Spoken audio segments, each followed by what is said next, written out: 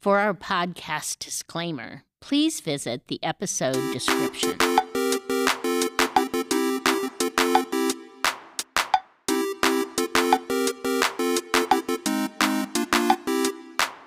Joining us today on What the Heck is Happening in HR is Kevin Hettinger.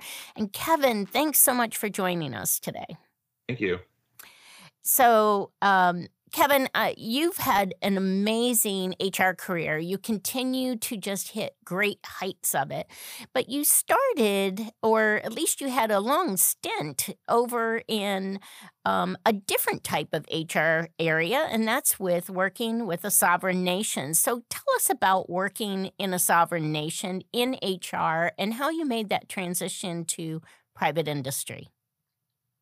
Yeah, absolutely. And it certainly was unique as I started my HR career and journey with the Seminole Tribe of Florida. As I'm trying to become an HR professional, I'm going to your classes, I'm taking the PHR, I'm doing the SPHR. And then I'm learning that, not all the same rules apply for a sovereign nation. And I don't want to say that in a bad way whatsoever. But certain federal laws don't apply to sovereign Indian lands. Certain things we didn't have to worry about, I guess is the way to put it. So that, in my time as I'm becoming a HR professional, we would get EEOC letters, and well, they don't apply to us. We just would let our counsel know, and we kind of rip them up, throw them in the shredder, and so that was unique to us. But yeah, learning about what laws apply to sovereign lands was interesting. Learning what laws don't apply to sovereign lands, and it doesn't mean just because I don't want anyone to think that just because we didn't have to worry about EEOC letters that we didn't follow best practices and we didn't do the right thing, because we certainly did, and we didn't want to have a reputation or of not doing that. So we always did what was the right thing. At least what we always felt was the right thing. I'm sure you could ask some people, they wouldn't agree with me. But we always did what we thought was the right thing. We followed the rules, we followed the law, we followed our policies and procedures. But at the end of the day, we just sometimes weren't accountable to all of those. And from an HR standpoint, when I would tell my peers in the Tampa Bay area about that, their jaw would drop and they would say, "Wow, that must be awesome not to have to worry about some of those things." And I guess it was at times. But yeah, I still think that we did everything that we should do. I think we followed the rules. I think we were ethical. I could always sleep at night, let me put it that way. So I don't think I was unethical at any time, but it definitely was interesting working.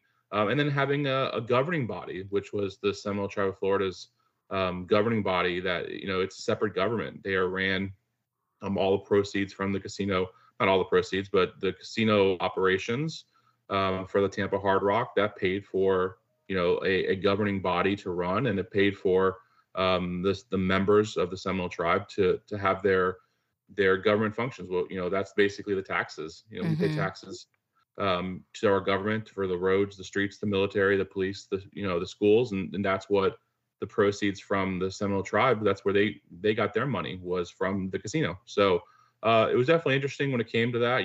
The Seminole Tribe members often spoke to us about how impactful, obviously, and how important it is. And the Seminole Tribe of Florida is a very well-off tribe, obviously, having several casinos throughout the state of Florida. But then when you see it compared to other Native American tribes throughout the country that are not so well off, it's kind of impactful for you when you think about how much how well off they are because of the casino and what we're doing for them. Yeah, absolutely. I grew up in Western New York where we had Senecas and Iroquois Indians, and actually a lot of them still there today. So I just want to a couple things. I guess it was interesting to hear you say that you were able to keep kind of track of all the compliance issues, even though you didn't need to follow all of those especially the federal government, like FMLA, like perhaps the EEOC, because of that. But you kept up to date with it anyways, because you couldn't have gotten your SPHR without that. Yeah, I obviously knew what was going on legally, and I was very aware of it. We have a great HR team. I was there, great leadership, both in the Tampa area and then at our corporate office. But like, for example, you brought up FMLA. We did not have to follow FMLA, and we would not use that terminology, FMLA, when somebody would come talk to us, but we had a leave of absence policy that mirrored FMLA exactly. Mm, And we never would say, oh, well, we don't have to follow FMLA, so you're out of here. Again, because that's not best practice, first of all. right. First of all, you've got people who've worked in other jurisdictions or other companies, and they know what FMLA is. They may not know all the details all the time, but they know that they're entitled to 3 months of unpaid leave. So we followed it. We mirrored a lot of the rules exactly the same, Hmm. but we were very cautious not to use that terminology. And that's one of the things that we would talk about with our outside counsel.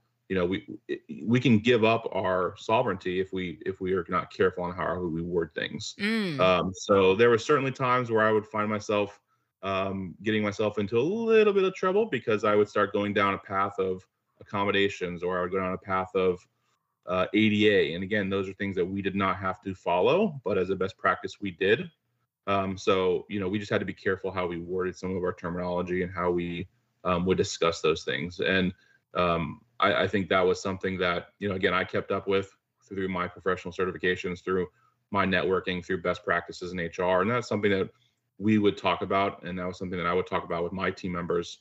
This is how it is here. And then this is how it is, how it could be, or how it should be, or how the law writes it. hmm. Thanks And for again, that. Yeah, go ahead. yeah, I was going to follow up and say there were certainly laws that we did have to follow. We had to follow anything related to FLSA. We certainly had a couple of exempt, non-exempt audits during my time there that we had some minor issues with that we had to correct. And we were always worried about unionization. Hmm. That is one that certainly applies to Indian lands. So we were always worried about unionization. Tampa, obviously not as strong of a union town, but our southern properties in Miami, much more so. So those are always things that we were cognizant of. And if we did have an issue, we could certainly have a union drive if we weren't careful.